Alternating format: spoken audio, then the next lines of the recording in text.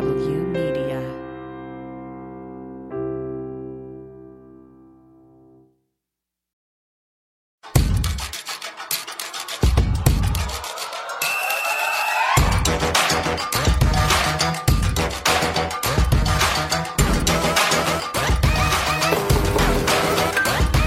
Welcome to Feminist Buzzkills Live, the show that is in active negotiations to trade Tucker Carlson for Brittany Griner. I'm Liz Winstead, and joined as always by my co-hosts Moji Alawode-El. Hey! And Marie Kahn. Hello, everyone. On today's show, we're going to give you some updates on the latest in clinical closings and the abortion laws that have been blocked, and talk about the incredible additional harm these bans are causing that is not making the headlines. Plus, two incredible guests. Founder of the abortion storytelling collective, We Testify, Renee Bracy-Sherman, is here to talk about how critically important changing the abortion conversation is to influencing policy. And we will rage about what the fuck the Dems and Biden are doing or not doing to stop the hemorrhaging of abortion access. And from the Betcha Sup Pod, comedian and writer Millie Tamarez joins us. Lots of pod. So let's just dive in and get to what's happening. Before we kick off some news stories, I just want to do a very quick breakdown of updates on what's happening as far as where you can get care. In the dead of night, last Friday night, after our pod dropped, the state of Texas reinstated the full bans, which is early Saturday morning, which means both clinics and funds totally closed. Yesterday was an incredibly sad day for those of us who have been to Mississippi and worked tirelessly with the Jackson Women's Health Center and with the Pink House Defenders. The Pink House, the only clinic left in Mississippi, closed its doors. The Ohio 6-week ban is now in effect. And even more Planned Parenthoods have decided to deny care for patients that live in states traveling to try to get care if the states they live in have a bounty law. So check to see if your Planned Parenthood will be providing care, because I don't know. Is that legal? It just seems Unclear? not legal. I don't know. Like it's not legal. I'm not a lawyer, but I know that like if pot's not legal in the state I live in, I can go to Colorado and enjoy that pot. Yeah, and so you'd think if abortion's not legal in the state you live in, you can go to another state and enjoy that abortion. And maybe it's because with medication abortion, it's not, immediate, but couldn't they do aspiration abortions so that someone could have their abortions? I don't know. Or take some of that sweet, sweet Bezos money and pay for their hotel. Look at that. Buy a hotel. It just seems like Trust pregnant people. Yeah. I mean, it just feels very sus. But anyway, I just think if you look and you see that there's a Planned Parenthood near you, make sure that you're you're traveling from a state that has hostile laws, call that place and find out if they will do the procedure. There's some good-ish and some good news this week. The good-ish is North Dakota is not going to go down without a fight because Tammy Kronemacher, who runs the only clinic in North Dakota, independent provider, is not going to take this shit lying down. And she's filed a challenge to block their trigger ban. If not, her backup plan is just going over to Minnesota where she's got a clinic set up. If she's got to do that, she's so dope. The state of Kentucky is waiting to hear from a judge to see if they can actually continue to provide care. So we will find out from that. Right now, they are providing abortions in Kentucky. Utah wrote a ban that was such a shit ban that basically the judge was like, I don't even fucking know how to read this. It is unprosecutable because it is garbagely written. So we can't be doing this. Colorado is their governor signed a protection for folks coming into their state to get care. Same with North Carolina. Their governor signed an executive order to protect abortion access for residents and also for people avoiding prosecution coming from other states. And the Iowa Supreme Court said, you know what? The governor's trash. And there's no way that we're going to impose a ban because the government's like, it's an emergency to make sure that we get this oppression going now. And they were like, no, calm down. So it's a lot of, and Louisiana remains blocked. so you can still get abortions in Louisiana. Yay! So those are some good updates. Some other updates. We're going to put the links of everything I just said in the show notes so that if you're wondering where all that stuff is, if you want to keep up, we'll do that. And as always, if you are looking for an abortion, the best, most up to the minute site is ineedana.com for where clinics are near you, providers, people who do telemedicine, and also the funds that can help you do that. So it's ineedana.com. That's permanently in our show notes. So if you're ever like, what did they say? Every show note of every one of our podcasts, that website will be in there. So having said that mouthful, I haven't seen y'all since last pod. Did you celebrate your independence last weekend? What independence? My people were not free when they signed. Are you implying they're free now? You're free now. Not in this country. Free? Just barely. But what I did do this weekend, which was incredible, I met with Marie and another of our colleagues, and we protested a church that wanted to go to a Planned Parenthood and cause some mischief. And that was fantastic. Oh my God, it's so cool. Explain to folks, New York City for Abortion Rights, who is a great, they do really great actions, and they're one of the partners with us on Operation Save Abortion. Explain what this action is, because it's really cool. It's so productive. Okay, so this was probably like my fourth or fifth doing it with them, second at this location. And what they do is these churches, some churches in the city will have like a Saturday service, and then they will hold their service for the unborn, right? For the unborn. Yeah. And then they will walk to a clinic and basically attack patients as they are going into clinic to get their abortions. And so what NYC for Abortion Rights does is gets activists to come. We picket in front of the church during their service, and then all we do is slow them down from getting to the clinic. So they're doing their procession. And then in theory, we are standing in front of them, singing and dancing slowly.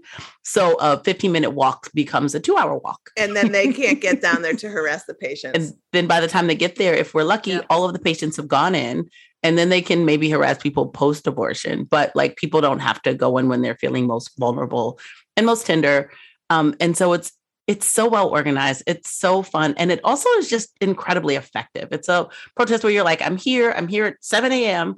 But, by 10 or 11, I've done work. I've actively and directly impacted patients who are getting care, and also just got in the face of both the NYPD and some parishioners who need to just stay the fuck at home. I love it. Yes, this is a great opportunity to hang out with the NYPD.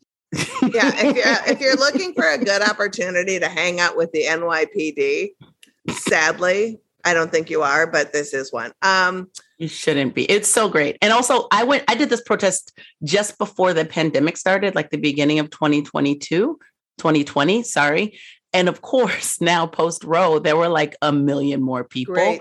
And so they were saying they could be even more effective and block all the exits that the parishioners could get out of. So it was just so good. It's so good. And to be clear, they don't block the exits. They just block the sidewalk to where they are, right? They're not. Right. Yeah. They're not, they could get out. Yeah. I don't want it to make. We're not doing illegal things. You're not monsters.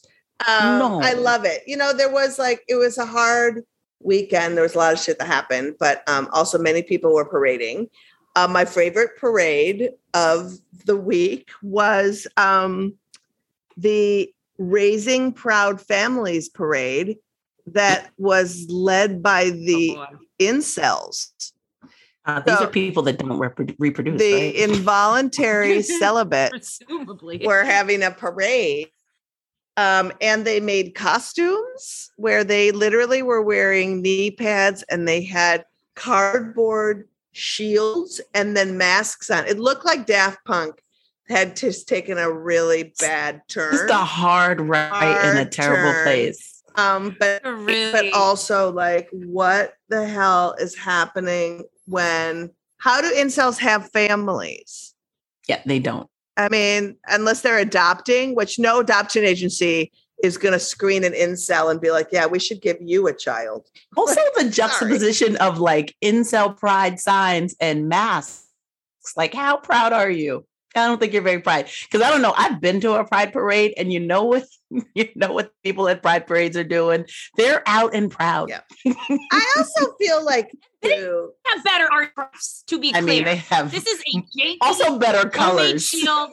Yes, yeah. These people have khaki-based These are uniforms. not theater kids, and it shows. Yeah, and it just kind of feels like if you are cosplaying and making cardboard signs and wearing a mask and being in an incel parade, basically saying, hey, it's the March of the Unfuckables, that incel thing, you're contributing to it. You're not involuntary. You're actually an active participant in your celibacy. I really feel like you do not get a pass from me. It is just too much. So it at least gave me a chance to laugh as we move on. So let's get on to our actual stories, where Maria is going to kick us off with, if you haven't heard the devastating news out of Ohio, Maria is going to fill you. Yes. So this is a really horrific story, and we can't ignore it. It does have a happy ending, so to speak. Ohio, as we mentioned, has a 6-week ban in effect with no exceptions at all. And the full cruelty of what that means was realized this last week when a 10-year-old Ohio child who was pregnant was seen by a doctor in their state. And this doctor couldn't provide abortion care at all. And it, ironically, thankfully for the wheels of injustice moving slower in Indiana, the state just over, an abortion provider there was able to extend care and make sure that this child continues to get to be and grow up. And it's, I mean, A, this is heartbreaking. B, we've seen this, fresh several days. Believe it was 3 days after Roe falling. I've regularly supported really young people that need to access abortion care, folks that are so young that they have to get their care finished up at a children's hospital because their bodies are still so small. Folks that are so small that they go to a children's hospital to finish their abortion procedure because your bodies are so small, so tiny.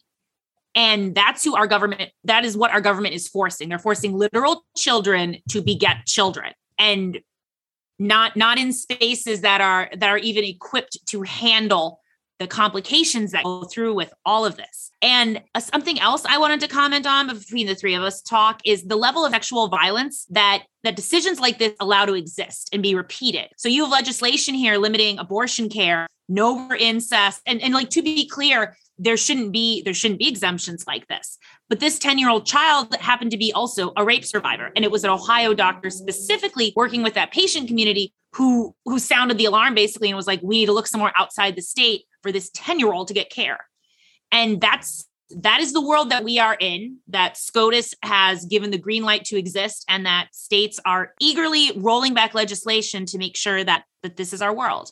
This is the world that Alito wants us to live in, and we're living in it. And it just, when I heard the story and I heard that this 10-year-old was pregnant, it was like, and that it clearly was not consensual. 10-year-olds can't consent. 10-year-olds were not right.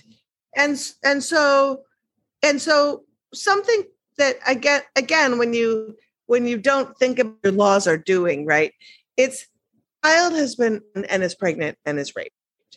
That child is probably, who knows who it's by, but there is a chance, especially if it's a relative, that child will be taken away and put into child protective custody and away from whomever. So then how does the child get there?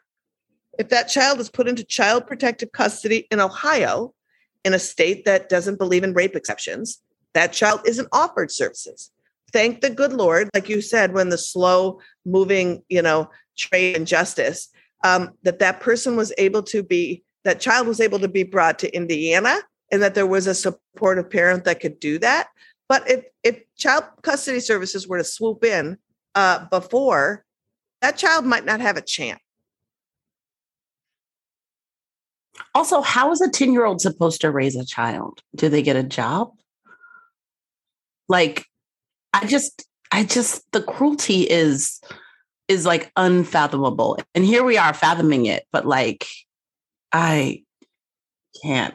And these are the things that I grew up seeing conservatives blame other parts of the country, like I have a parent from an area of the world that, that is exactly who Trump referred to when it came to shithole countries. And that this whole mindset in your own backyard, America, like look at what is going on, that we fully have the power to mend and repair and create healthcare structures to support, because a lot of this is what we see practical support and abortion funds doing, getting people from point A to point B to access their healthcare.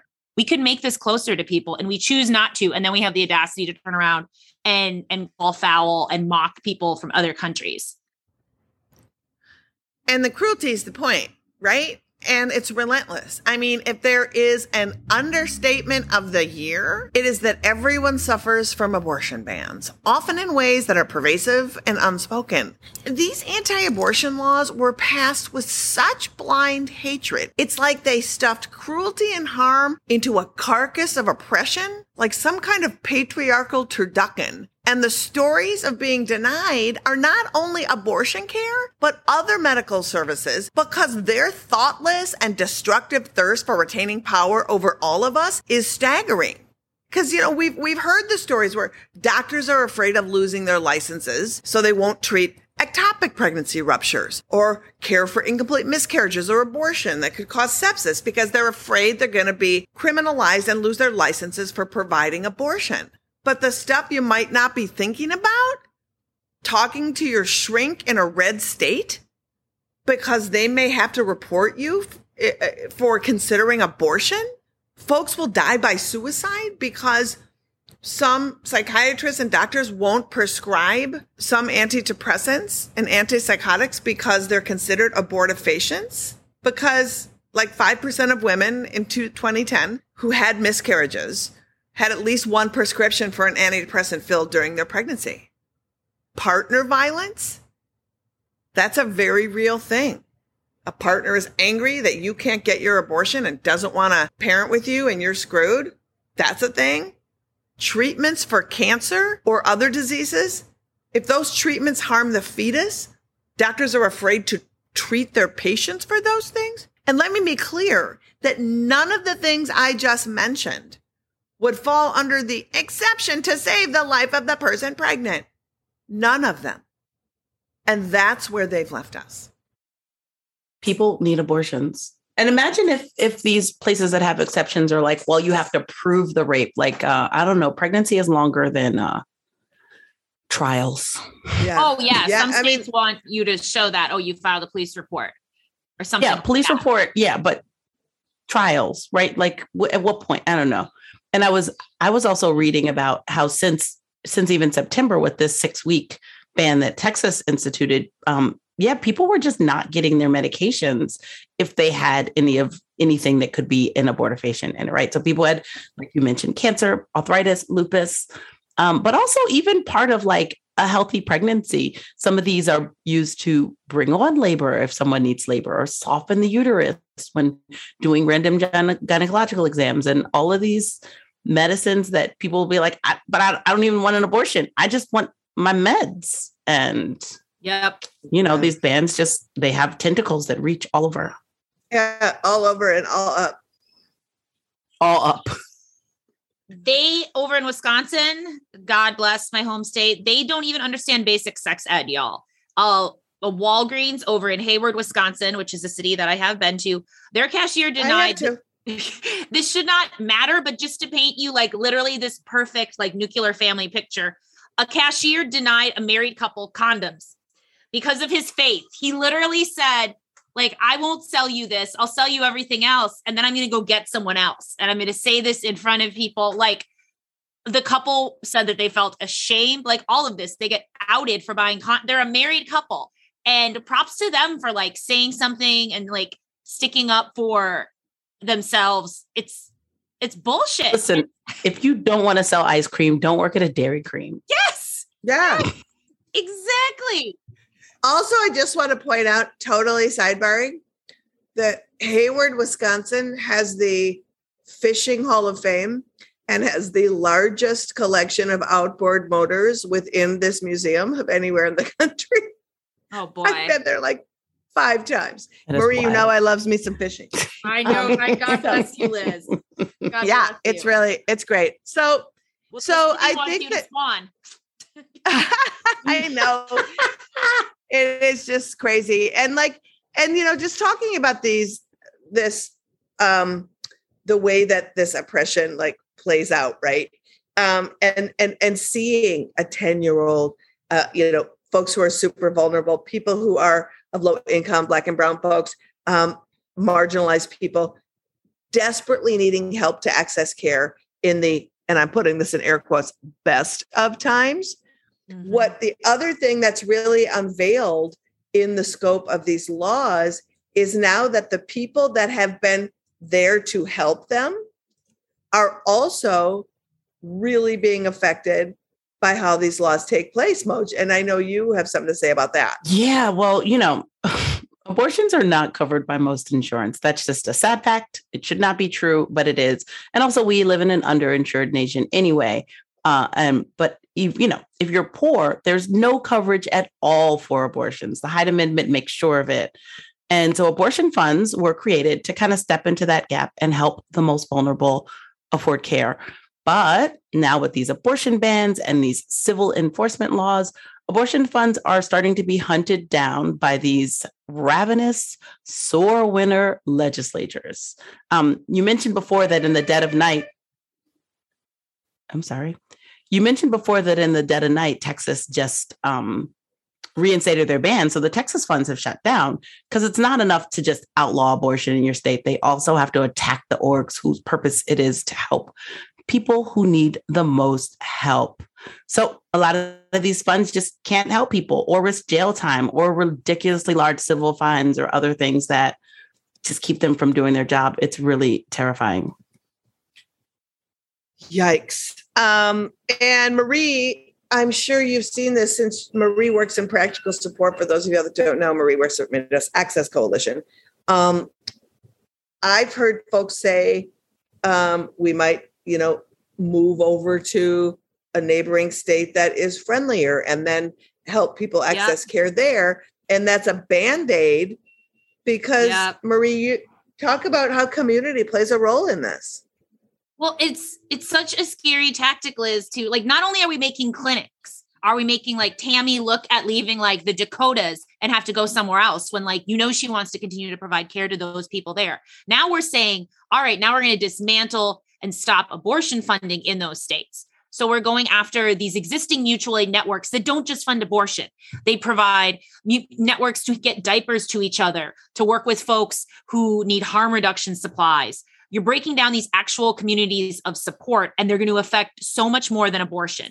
Cash bail reform, union organizing, Black Lives Matter planning and uprising. Those are all different areas that in mutual aid spaces and in communities where people are able to trust each other get to exist and thrive in. And when you're saying, no, we're going to make it impossible for a group of people to even talk about a topic. Because again, a lot of people, unfortunately, are volunteering still. I'm privileged to be able to be hired and have a salary and benefits through my position at MAC. A lot of folks with abortion funds and practical support positions aren't in those roles, or only a couple of people can be afforded to be funded. So you're not only saying you can't continue to do what you're doing and supporting the healthcare of your very same communities. You're saying if you talk about these things, you could go to jail. You could be fined so much that you're going to be destitute. And then the alternative is you have to leave and move from your state. And it's disgusting. It's rooted in the practice of not allowing us to protect our communities and instead going after our communities. We are outgamed every step of the way by these people. They thought of, and here's the diabolical part is normal people wouldn't think to bounty hunt other people. Nope. And so the depravity of creating these laws and the detail within the depravity to make sure their depravity is executed is the part that I think feels like the weirdest, because it feels like that's a bottomless pit that they will just keep tapping into, which is really negative. Yes. Oh God. Well, Guys, I think we need to bring on a guest to help us break down some of this. Yes, please. Oh, are so excited that our next guest is a great friend of your Buzzkills. She is a reproductive justice activist and founder and executive director of We Testify, an organization dedicated to the leadership and representation of people who have had abortions. She is also joining us July 17th for Operation Save Abortion. Please welcome Renee Bracey Sherman. Hi, Renee. Renee. Hi. I love you all. It's so good to see you and talk to you. You too. Thank you so much for joining us. First and foremost, we need to ask, what have you and We Testify been experiencing since the Roe decision? How are you all doing? Oh, I feel like I want to give you guys the gif of from Broad City. It's like, how am I? Because it just feels such a loaded question. We're okay. I think the We Testify storytellers are obviously really devastated, and we've always known that this is what was coming, but it doesn't hurt any less to have it written down in paper, to have it final. So many of the We Testify storytellers work at abortion funds and work at clinics and work on the ground across the country. So they both have been really, really sad and also had to, kick into high gear to continue to help people try to get abortions as they have been for years. They've been out there talking to press, speaking at rallies, organizing rallies. Shout out to the We Testify storytellers in Dallas who organized a phenomenal rally last week. It's been hard, and it's one of those things that we have to just continue on and keep doing the work. And as I was mentioning before we started recording, I'm in the middle of doing a practical support run right now where I just picked someone up from the airport to drop them off to their housing for their abortion appointment. And I'm doing this while trying to, do conference calls and all of these things. And so the need for abortions never stops. And so we have to keep doing that. So what we've really done as a staff is try to build in spaciousness where staff can rest, but also keep doing the work on the ground, and also have space where we can support the storytellers as they continue to be the beacon of light and hope and the voice of what's happening right now. I think, Renee, the work that We Testify does is some of the most important work and some of the most unsung work, because I can't reiterate enough to people who are examining things. And as we know, there have been so many hot takes on how do we stop this? What do we do? Blah, blah, blah. And the truth be told, until we change language and culture and conversation around abortion, we will keep losing. We have to change the way people fundamentally feel about abortion in their bones. And storytelling does it. And I just wanted you to talk a little bit about how we failed in the past with this narrative, and how We Testify and other people can and are course correcting on that.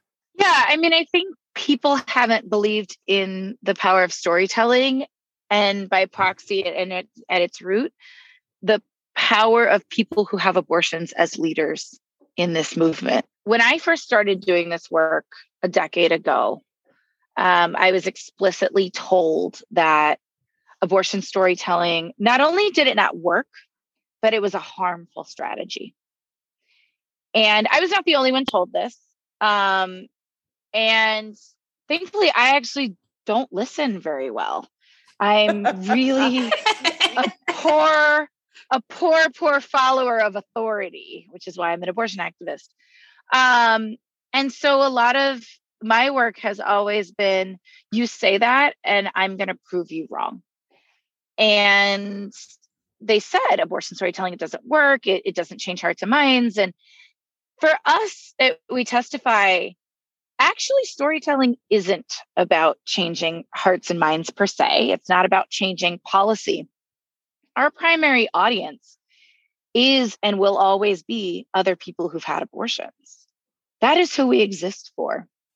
And it's funny because when we get critiques about things we say on our social media, it's always people who haven't had abortions who don't like it. And it's cool. That's not for you.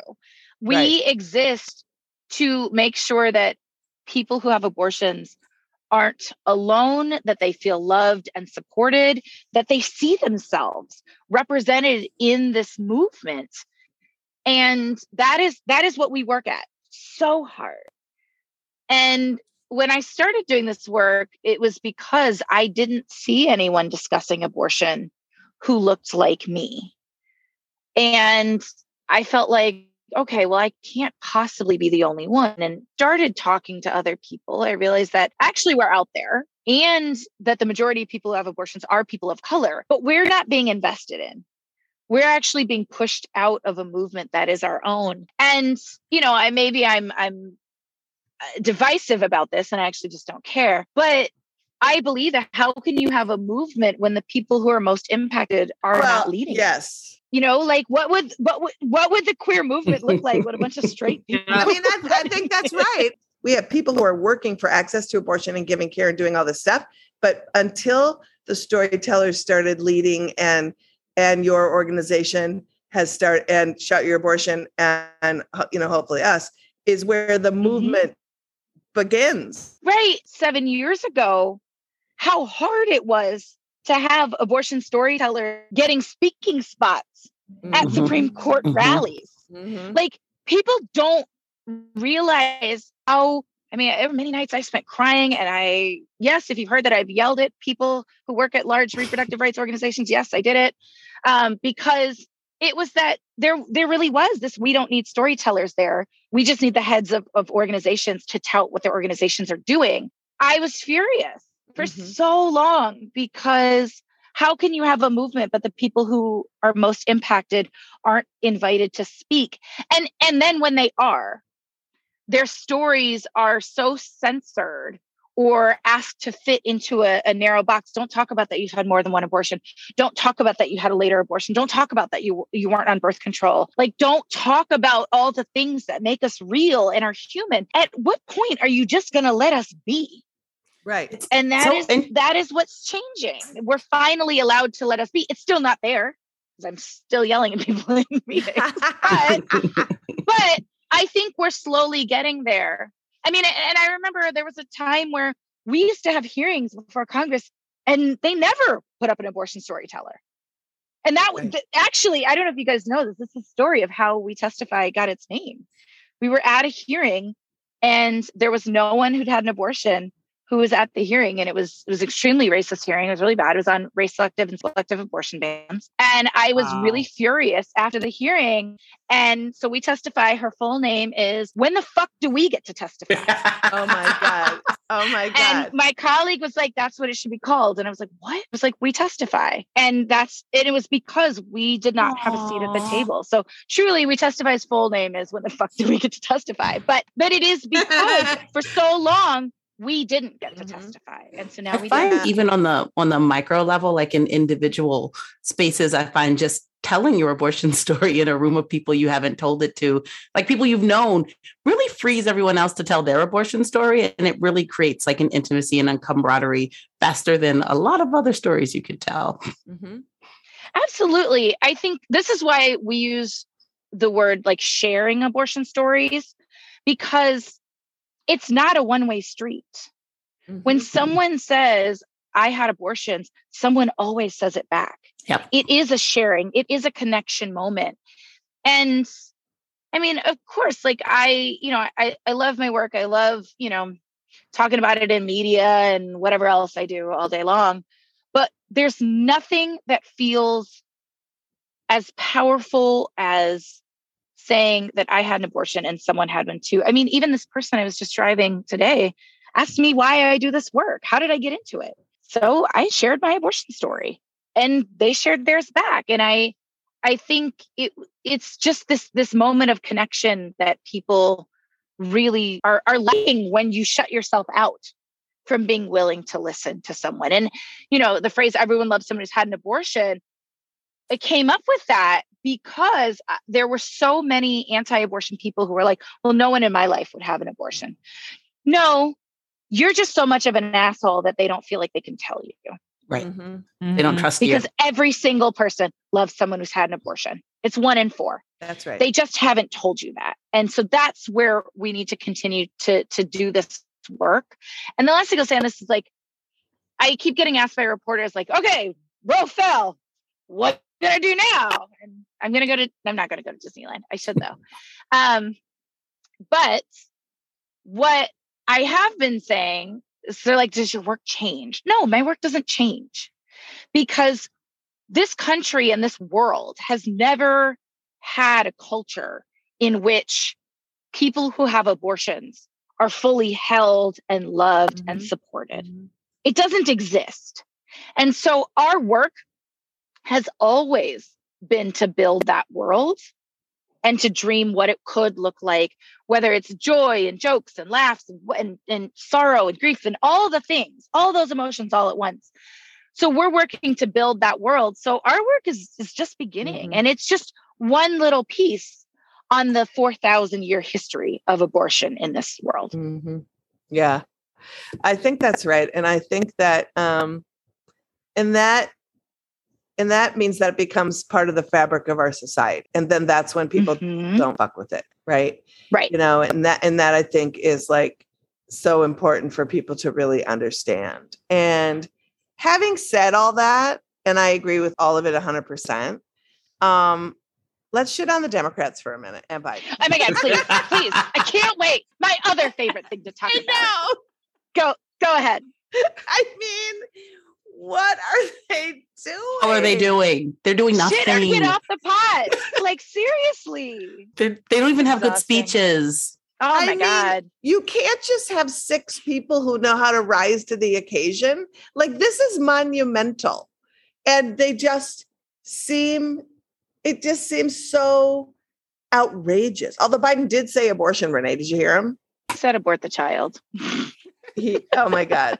True. Oh, he put the word child in there. Of course he did. God. Because he's anti-abortion and we know this. Here's the thing. We, folks can go check out our little website that we came up with, didbidensay.abortionyet.org, and see that we've been keeping track of this. And again, I'll spill a little tea. I was very directly told not to point out that Biden was not saying the word abortion and to not address that because he would show up when we need him. We need him. I was promised he's on our side. He's going to show up. You know, they have a plan. I was also told a number of times they have a plan. And I said, cool, what is it? Can you give me a hint? And they said, they're going to let us know. They're going to deploy it once Roe falls. And I was like, that's too late. And so because, as I said, I don't listen very well, I went ahead and did Biden say abortionyet.org anyway, and started complaining about it because it was a very clear sign that he was not going to be a knight in shining armor that was going to show up. He was going to show up, ass backwards, and do nothing. And it's harming people. He has turned his back on people who need abortions since day one. And I don't understand why it's like a crime against humanity to point out that obvious. Right. President Clinton even met with people who have abortions in the Oval Office. He did it. And I keep asking when President Biden will do it. They keep not responding to my emails. Every time they send an email where they send us like a link to a new TikTok that they've made about the things the president didn't do or the meetings they had that didn't come out any real plans, I'm like, cool, when is he going to meet with people who have abortions? Because if he's not going to actually take any action, the least he could do is actually show up and show love for people who have abortions in public and use his platform for that. And he's refusing. Yeah. And the Democrats are refusing to push him on that. Yep. And I'm sorry, but I don't know. Can we make like a new like rhino term where you're like pro-choice in name only? Like sign, I don't know. We need something because I'm just like, stop calling yourself pro-choice if you're not going to fucking do anything. Right. And I think too, let this be a lesson to all of you that when we elect people, again, the fundamentals of how they feel about abortion are going to matter. And somebody can't just passively be pro-choice. They have to be Right. in their bones and then actively expanding access. Right. I mean, and that is what we all need to be thinking about, because I mean, there's nowhere to go but up. You can only expand at this point. But it's also like, it's been, what has it been like? It's been like more than 8 weeks since the leaked opinion in early May. Like no plan, literally no plan in 2 months. Because there never was a plan. Oh my God, there never was a The plan. emperor has no clothes. But what's funny is I had written articles about that. I had tweeted about that before the leak decision, and people said that I was being a Republican operative. I wasn't giving the Democrats a chance. And I'm like, cool. I'd love to be proven wrong. It's actually exhausting being this right all the time. Like, please prove me wrong. But they haven't. And I'm sorry, this is nothing but derelict of duty. And how can you say that you are pro-choice and you will not have a photo taken with people who have abortions? You will not say the word abortion. It took you 520 days to give a speech about the abortion access crisis after Roe has fallen. Why do I know that? Because I counted. Because you have a website. Because I have a website, didbidensayabortionyet.org. Say Abortion Joe on Twitter and Instagram. I mean, oh my God, it's so great. Please, we'll put those in the show notes. Say Abortion Joe, Twitter and Instagram. I know, because I mean, it's said a million times in our circles, and Renee, you and I, and all of us have said it a million times. But honestly, for those of you listening, ask yourself, how do you advocate for something if you can't say the word? And really, like, it's just so weird. And because, you know, when people go to a clinic, they're not going to get a pro-choice. They're not going to get a reproductive right. They're going to get an abortion. So basically, like one right to choose as protected under the constitutional right under Roe v. Wade, please. Thanks. Yeah, I like that. You know, I'm here to exercise my right to have my choice of reproductive right, freedom choice. Please, could I? And then could you take me camping? And then we'll do it while we're camping. yes. I can't. Renee, you are so much fun. And we have to wrap up this interview. And it feels always just like a slumber party whenever we talk to you. It does truly feels always great. I'm so excited. Can you just give us some last things? If someone's listening and it's like, okay, how could I be part of the culture shift? What are some just easy things people could do now when they're thinking about talking about abortion? What would you tell them? Oh, good God. Don't be like Joe. Just say the word abortion. Like, if the bar is on the floor, like, please say the word abortion. Ask the people you're talking to say the word abortion. And don't say it where you like lower your voice when you say the word abortion. Oh, don't say it because you're in public. Like, actually just say abortion. You know what's really fun? Talk about abortion at a restaurant and look at the faces of everyone sitting around you, because they're confused. And then they end up starting to talk about abortion because they go, you know, they're over there talking about abortion. Yep. Just do it. It's just a fun experiment. And then, also, of course, who cares what they think? I like people watching, so it's kind of fun. But like, just do it. Disrupt society in that way. Open the conversation. Wear your abortion t-shirt, whatever it is, to the grocery store. You know, wear it to the rally, of course, but wear it to just the most mundane places, to the vet, to the car shop, whatever it is, to disrupt the status quo. I promise you, there are going to be people who come up to you and say, I love your t-shirt. Or they're going to honk because, you know, they're like, yes, I support that. Getting people to understand that it's okay to talk about abortion in public. And of course, if you've had an abortion, when you feel ready, share your stories. Mm-hmm. And that's on your term. Your abortion stories are a gift, and you get to decide if, when, and how to share them. And so when you're ready, I promise you, we love you and we will be ready to listen to them. That's right. And if you're wondering, like, if you're feeling like you need somebody to help you out in telling your story, We Testify is there. And Renee's crew Absolutely. Is great, and they will walk you through it. If you're like, I kind of want to tell my abortion story at my, you know, class reunion or at my thing or whatever, like, and you need tools, they got you, man. It's so good. We got you. We got the real simple tools. We've got the more extensive ones. We got it all.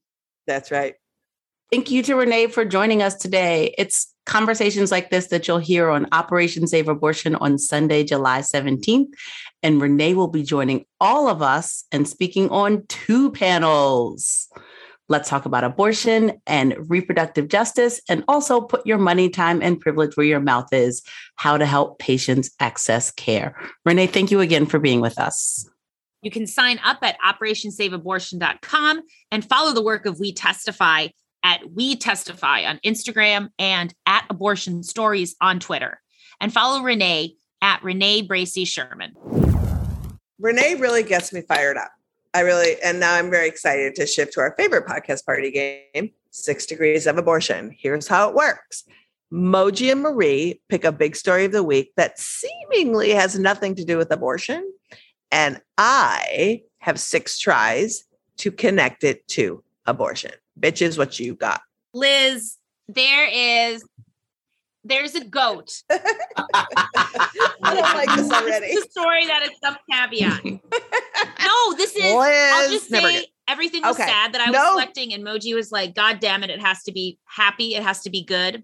And there is a gentleman in Pakistan that has a goat with incredibly wide, long, droopy little ears. They're the sweetest ears. This goat has won a beauty pageant over there and is now getting international attention. And Moji and I wanted you to connect goats to abortion. Go. Are you kidding me? Am I like dumb? Do you think I'm a dumb person? No. Our dear friend and Marie's colleague at Midwest Access Coalition is a goat herder. Marie, what is wrong with you? That is like saying, Liz, could you tie your sisters to abortion? Like you literally just gave me that about that as my tie. It. So, all right. Are you kidding? Who else do you know has goats? Do you have a whole list of people in your life that have goats that are not associated with abortion? Okay. Okay. Right. Check out the show notes because I do want people to look at this goat story. This goat looks like a basset hound. He is so freaking cute. We were trying to not do caveats because we were like, well, we can't do Pakistan and Marie. But then I was like, just let's not add the question. You people should be ashamed, actually. Or else you think I'm so dumb. You should. It's embarrassing. It's embarrassing. But it's because also, like, Marie's Pakistani. There would be, well, yeah, no, but that we were not going to let count. We were like, that was the caveat. Because we like a caveat. Well, you could also just spend some time doing better stories that don't require caveats. Damn, Marie, do you hear it? You hear the way she's talking to us? I am throwing you so much Ones shade. I brought, all right. We'll go. I'm sorry. It could have been Nipsey Hussle, Liz. It could have been tied Nipsey Hussle to abortion. That's easy. Christy Teigen, Nipsey Hussle. Boom. Anyway, do you want to keep going? Like, it's like I could do this all day. Yeah. Don't throw Nipsey Hussle at me and think the 60-year-old doesn't know what's up. I know what's up. Let's bring on our comedy. Let's bring on our comedy guest, you young people, ageist people.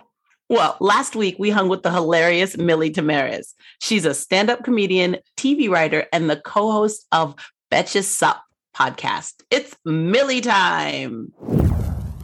Hi, Millie. First of all, we just had to ask, the oppression came fast and furious. How are you feeling? How are you coping? Okay. So, Imani Gandhi came on our podcast literally months ago and just was like, this is going to happen. And I'm like, oh shit. Probably back in March or February, she came on our podcast on Betches Sup. And so I've had time to prepare. It was still shocking. It was still gut-wrenching. I have a friend who kind of moved out of the city and got a cabin in New Jersey and lives there, kind of a little bit reclusive by a lake. And I'm just like, this is fucking nice. Should I just say fuck everything? There are just some days where I'm like, I just need to not be on the internet. That was one day, the day that Kamala Harris got announced for vice president. That was the day where I'm like, this is going to be difficult for me for many reasons to be a bystander in the internet with people's terrible opinions. I need to be off. And when I came back home from my friend's cabin, my need for dissociation was so strong. I needed something that was really going to take me out of my reality. That, having never watched an episode, I started watching Downton Abbey. And I'm on season 2, episode 7 right now. I need, I'm just really in it. I'm like, I just want to be clear. You started at season 1, episode 1, and now you're at season 2, episode 7, just so I understand your journey. I'm started season 1, episode 1 on Saturday. And today, which is, the following, Thursday, I'm on season 2, episode 7. I watched. And each episode's an hour. Okay, so. So what else have you done this week? No, it's your podcast. It's your daily podcast. It's Downton Abbey. No, I'm Dominican, but the joke about how Jamaican dads have 5 jobs. I have 5 jobs. A lot of them require being online all the time. I'm a puppy mom. I'm fucking fried as hell. So at the end of the day, I'll go and get a slice of pizza and watch some fucking maids talk shit about how the valet put the wrong teacup in this and that and the third. And that's how I'm coping. I feel like that kind of order is real. First of all, when I started watching Downton Abbey, about 4 episodes in, I started counting how many times they put lotion on and how many times they were doing embroidery, because I feel like all they did with their hands is go put lotion on at night before they went to bed and then do embroidery. But there's something calming. When I was out on the road doing stand-up like 40 weeks a year, I would watch soap operas when they were on all the time, because the consistency of their family and them, and I could like calm down. And I'd be like, oh, it's hairdo day on all my children. Everybody got their hair cut. Like I could tell when they changed their curtains. Like I understand 100%. And it's just so every episode, they just wrap it up in a nice way where I'm like, oh, the first episode, I'm like, damn, all this fucked up shit is happening. They're like harassing this guy who's disabled and everyone's really mean to him. And I'm like, well, I can't watch this shit. And in the end, it all comes back. They stand up for justice. And I'm like, okay, now I see the appeal. This is like Gilded Age with shit actually going on. I've actually never watched Downton Abbey, but I feel like that I did watch Sherlock Holmes on the BBC. And I was like, oh, each one of these episodes is a movie. Yeah. A whole entire movie with an arc and a closure. So yeah, I could see that. My sister was in love with that show. I feel like I heard a lot about it, but because I liked Gilded Age in that like low-level drama. It's not like Succession or Severance, where I really have to listen to 5 podcasts to understand what the fuck is happening every episode. No, Downton Abbey, it's literally this girl's a whore because she touched this guy's hand and they're not married and they're just talking about it. And I think about that all the time, where sometimes I'm like, I don't know, like, or Bridgerton, I think I talked about this on another podcast where it's like, women have more rights now and all this stuff, but I'm also just like, I did kind of like a world where if you're not going to marry me, we cannot have a conversation together. Like if you're not going to fucking buy my family property, please get the fuck out of I cannot be seen talking to you or it will ruin me. It's funny. I watched The Gilded Age, and I kind of thought that, but then I remembered that I'm a Black woman, and that's actually not what was happening. That girl's like, oh, but that Black woman, I mean, she had that baby.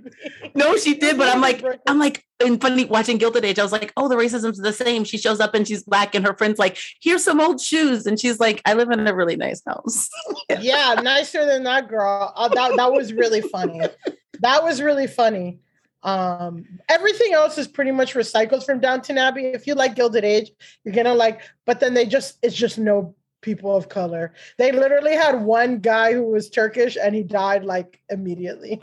I know. He went fast. Well, the great thing about Gilded Age also as a New Yorker is you're like, oh, these are the people our libraries are named after. Oh my, this is Astor Place? Yes. I have to get, there's a Starbucks Astor Place. Exactly. And she doesn't even like New Money. What does she know? Astor Place, where I know this is like New York drama, but I used to date this guy. I used to date this guy in 2012 who said that him and his homeboy were both talking to Azalea Banks at the same time, and she fucked him in the bathroom of the Starbucks at Astor Place. Allegedly. Allegedly. And I'm like, wow, Azalea Banks is allegedly getting fucked in the Starbucks at Astor Place. 100 years earlier, this woman would not even let a New Money person eat at her table. Times have changed. Lots of progress has happened in 100 years. Oh my God. We gotta remember that. It's hard. We forget. Well, also a lot of progress was undone this week. Yes. Okay, yeah, we did spiral back. Yeah. 1 step forward, 3 steps back. But listen, people are getting railed in bathrooms where they would not have been allowed. And that is okay, sorry. Exactly what this I is needed. Like, I know. This is like, you guys haven't even like introduced me yet. You asked me one question. We're good. We're doing good. Meanwhile, this is the Gilded Age take that I'm taking to my friends. I'm going to be like, everybody, Azalea Banks is having more fun in that Astor Place than anyone ever had ever. And she that had more fun. She used to, that was just her job. She used to work at Starbucks on Astor Place and fuck people in the bathroom. She talks about it all the time. Allegedly. I know. Also, I just also feel like in those Gilded Age, sometimes I just can't get past like, I feel like they didn't bathe very much. I think there's just a lot of like smelling and putting on like sort of like weird perfume and odd powders, and you're just like fucking in the bushes of the person you're not supposed to be, and then you're just going back and then ratcheting up all of that stuff. People must have known, because you're walking around like smelling like hot sex. First of all, like, nothing will take me out of a period drama faster than thinking about the smells that are happening. So if you want to go there, let's go there. But I'm like, girl, because I was watching Pachinko and this girl's washing everyone's clothes in a river. And I'm like, that can't be. That's good. There's no tide in that river. There's no tide in the river. And like, God damn. And then Pachinko was another one where like, they're like, the girl's got a legitimate pregnancy and basically has to marry this guy who's like sick and is dying. And then they have to go to Japan. And as soon as they get there, like the in-laws are like, you married this girl. She was pregnant before you met her. She's taking advantage of you. We're very poor. This house is very cramped, whatever. And then literally, I'm telling the premise of Pachinko. Literally, they're in this Japanese house with bamboo walls, and they're both like looking, there's this new couple, and there's all this stress and worry of like, what did we do? We immigrated in this country, whatever. And then like, they just look at each other, and she's pregnant. She's like 6 months pregnant with another guy's baby. And then he's like, they're just like looking at each other, and then they basically start fucking. And I'm like, side fucking, like basic. And I'm like, this is how you guys address the anxiety and concerns of like being a burden on your family. Is the first night y'all get there, you guys are fucking, and there's like a thin bamboo wall. Okay, cool. Relatable.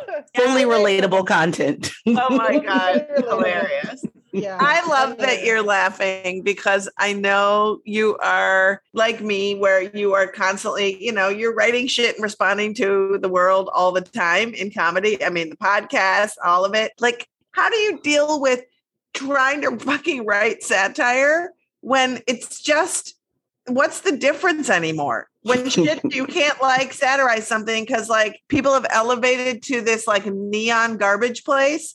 How do you do it? Like, where do you go? Like, my well is dry. Yeah, I guess for me, it's kind of like when people are like, oh, Trump is probably going to be so good for comedy. No, fuck that. He's crazy. There's no, like, the only way for satire to work is if there's like a ceiling or an agreed upon sense of standards and boundaries. Yes. To me, it is more fun, more exciting. There's a lot, even on the left, the quote unquote left. Oh, yes. To make fun of, poke fun of, whatever.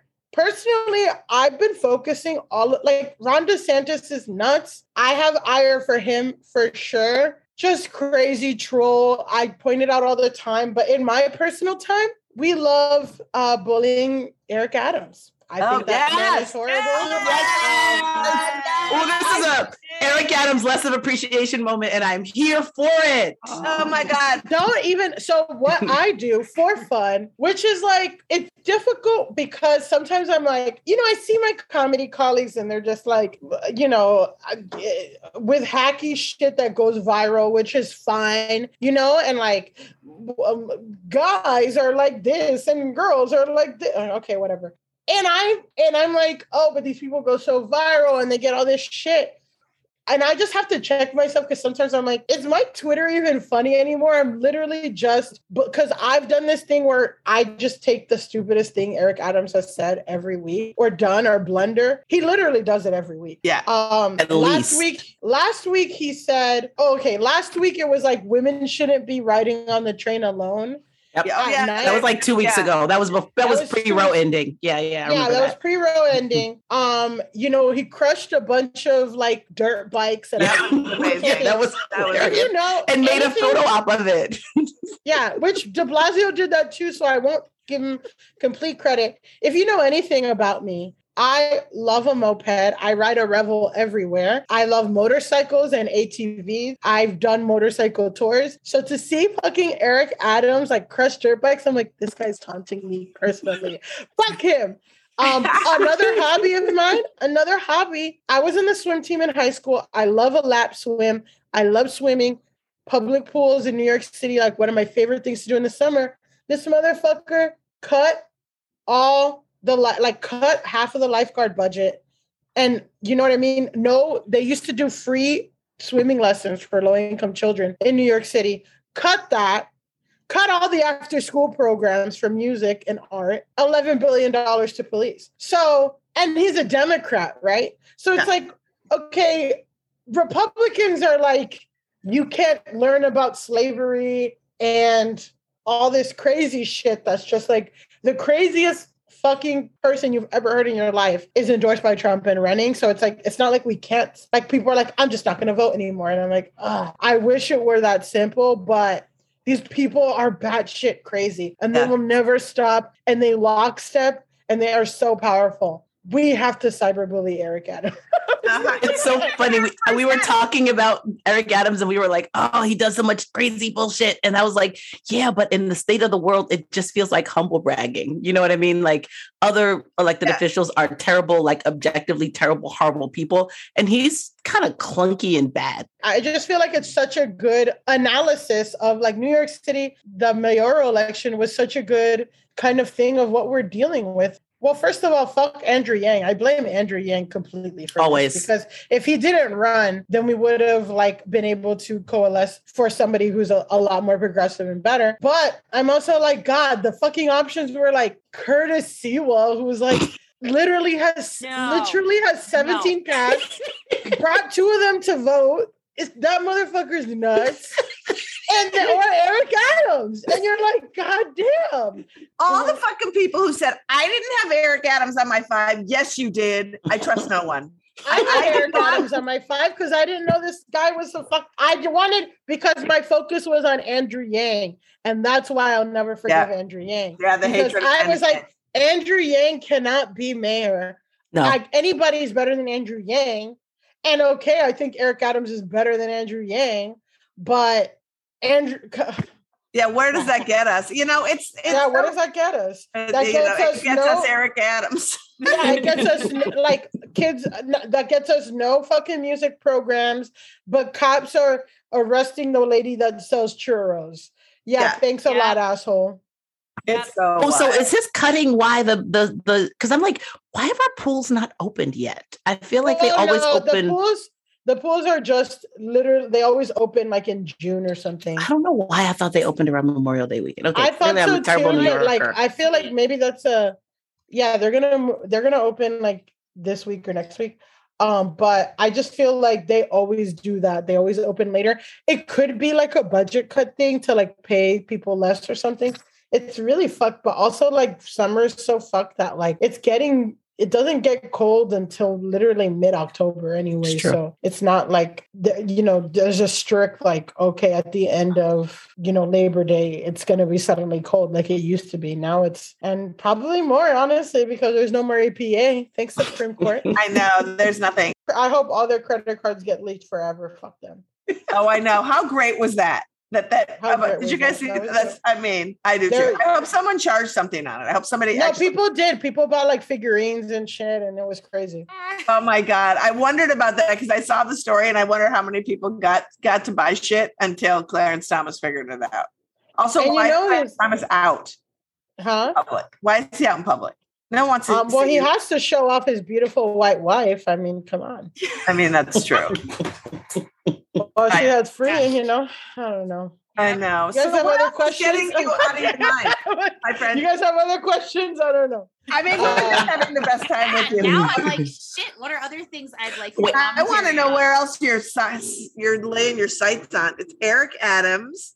And then coffee, and then I really hate cars, and I feel like this country. My hobbies is listening to urban planning podcast. We talked a little bit about this when we were on the panel together with Carlina. Yeah. We were really raging on about like bike lanes and getting rid of cars, and I loved it. As an adult non-driver, I would like to know about these urban planning podcasts. Yeah, so there's a few. My critique of them. So I listen to them to go to sleep. I like to have some stimulation, but not too much where I'm like, fuck, I want to listen to this and I can't like fall asleep. But there's some really good ones. Okay, so there's this one called Active Towns, but they interview a lot of like people with PhDs in urban planning and stuff. And they really, really, really, I feel like over celebrate Europe. The diversity of the people that they're interviewing are, just all white people in Sweden or Netherlands or Copenhagen.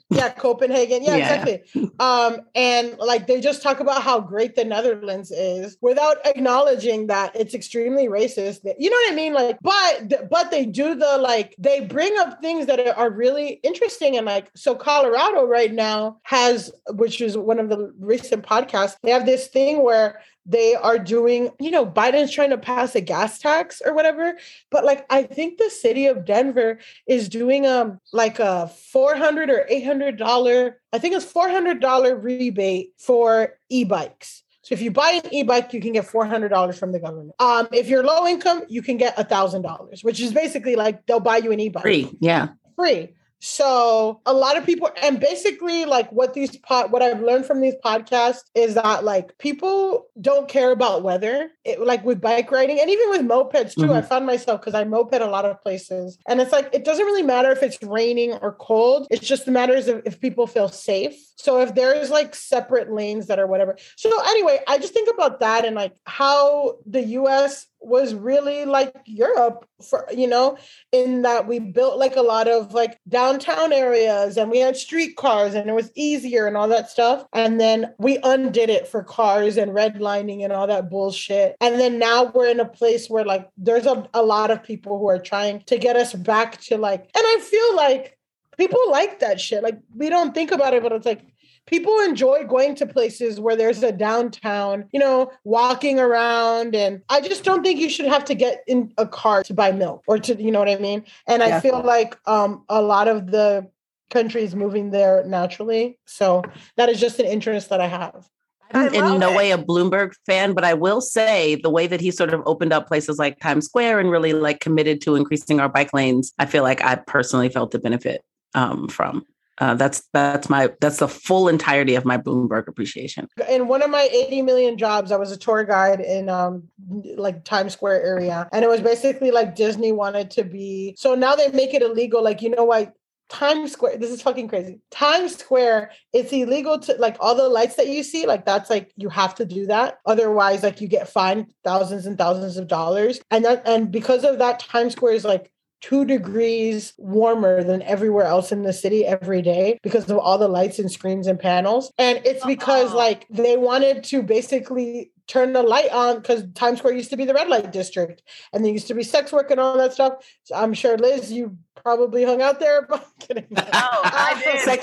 Sex working for sure. There was something called the Minnesota Strip, y'all, on Times Square. And I had a friend who worked the Minnesota Strip. So that was like Disney wanted to be able to make it a tourist destination, like a family destination, literally what's happening now. But yeah, like, so they had all these lights put in so that no like sketchy activity. And I mean, to be fair, it worked, right? It looks like a fucking mall. Now I'm just like, why are there cars in Times Square? Yeah. Why are there cars there? Yeah. We don't need cars. Like, people should just be able to walk around that hellhole. Anyway. We have to go. I hate that. But tell folks, I know it's been so fun. Tell folks where they can find you and what you've got coming up that you want people to know about besides your awesome podcast, which we will plug the fuck out of. You can find me on Twitter at Millie Tamarez. You know, my whatever handle thing is like lactose intolerant. I have a disease where I cannot process whackness. My Instagram is Millie_Tamarez. Don't do at Millie Tamarez because that's a weirdo who made a fake account. But people of color don't get verified on Instagram, but that's a whole other fight for Meta. And on July 30th, double checked, we have a Betches Sup live show at Caveat. And I will be hosting it and it will be great. We will kiki, laugh about the news and cry, and we'll have some great interviews and all that. And then I also have a podcast coming out with like Bowen and Matt Rogers and Will Ferrell's company. And that's going to be a lot of fun. That's not going to be news. It's going to be me doing a satirical Wendy Williams Breakfast Club kind of. Oh, fun! I know. So when is that launch? When I finish editing it, which based on my calendar, girl, I don't know, but no, it'll launch spring, summer, June. Does any Real Housewives of Atlanta fans here? She by Sheree? No, somebody's gonna get it, and then you can DM me. I get that one. Okay. That was her house that took forever to be built. No, it was her line. It's like, when is your line recent? Spring, summer, September. That's when it's going to That is when that podcast is coming out. When you have to come back out when that comes out because we want to talk more about that. We love you. I hope to see you soon. Yeah, you guys got to come on the pod sometime. We would love to. And you got to come out on the road with us when we're fighting bad guys and doing comedy. I would love to come on the road with y'all. All right. Well, that's the date. Millie, thank you so much. Thank you. Check out the Betches Sup podcast and follow Millie on all the socials, Millie Tamarez on Twitter and Millie_Tamarez on Instagram and TikTok. Thanks, Millie. Also, it's hilarious because those are her handles, but her headline is lactose intolerance because she can't tolerate anybody whack, as she said in the interview, but it just makes me laugh every time. That's our show. Oh my goodness, that is our show. Thank you again, Millie, for joining us. And thank you, Renee Bracey Sherman. And I am so excited that Renee will be with us on Operation Save Abortion on July 17th. As Moji said, she's going to be on 2 panels. It's going to be awesome. If you haven't signed up, operationsaveabortion.com, and then follow the work of We Testify on Instagram, Abortion Stories on Twitter, and at Renee Bracey Sherman on all the socials. Thanks so much for listening. We face some really hard times ahead, but we are in this together. We got you. Subscribe, write a review, give us 5 stars. It's the best way for our podcast to reach more people. And by doing so, you are helping more people learn about this assault on abortion access. To keep up on all the latest repro news, follow us on social at Abortion Front on Twitter, Instagram, Facebook, TikTok, and YouTube. FBK Live is edited by Remy de Tournay and is produced by Abortion Access Front. Activism alert. Big fat reminder for July 17th. Operation Save Abortion. It's not a march, it's your training day. Sign up at operationsaveabortion.com. That's right. And Moji, Marie, and I are all on panels, and it's going to be really, really awesome. So you can really, really hear us deep diving and talking about a lot of stuff. Another piece of activism that's very exciting is that Whole Women's Health Alliance, and I have to caveat, I am on the board of Whole Women's Health Alliance, is crowdfunding now to open up a new clinic in New Mexico so that they can help patients in Texas, Oklahoma, and Arizona access care in their region. Since all of those 3 states are shit shows, 2 of those states are providing no care right now. Let's make this happen. Whole Women's Health Alliance is incredible. Donate now. I'm not going to tell you the GoFund site, but we're putting the link in the show notes. It's really incredible. And a self-promotion. I'll be doing a show in Duluth, Minnesota, September 15th at the West Theater. Ticket link is in the show notes. You know, if you want to just come and like shit talk the world that we're living in, I'll be doing it in Duluth on September 15th. Next week, we will be joined by Oriakụ Njoku, co-founder and executive director of Access Reproductive Care Southeast, and soon to be the executive director of the National Network of Abortion Funds. Leader of the band Tigers and Monkeys and the co-host of We Don't Even Know podcast, Shanali Bhowmick, will also be with us. And lastly, join our Patreon. You'll get great content and get cool FBK merch and experiences. Wink, wink. All pledges support this pod and all our activism at Abortion Access Front. Pledge at patreon.com/feministbuzzkills. And we leave you with a man who shows his whole ass, and then the ass of the guy next to him, and the ass of every single person sitting in the pews. Until next week, bye-bye.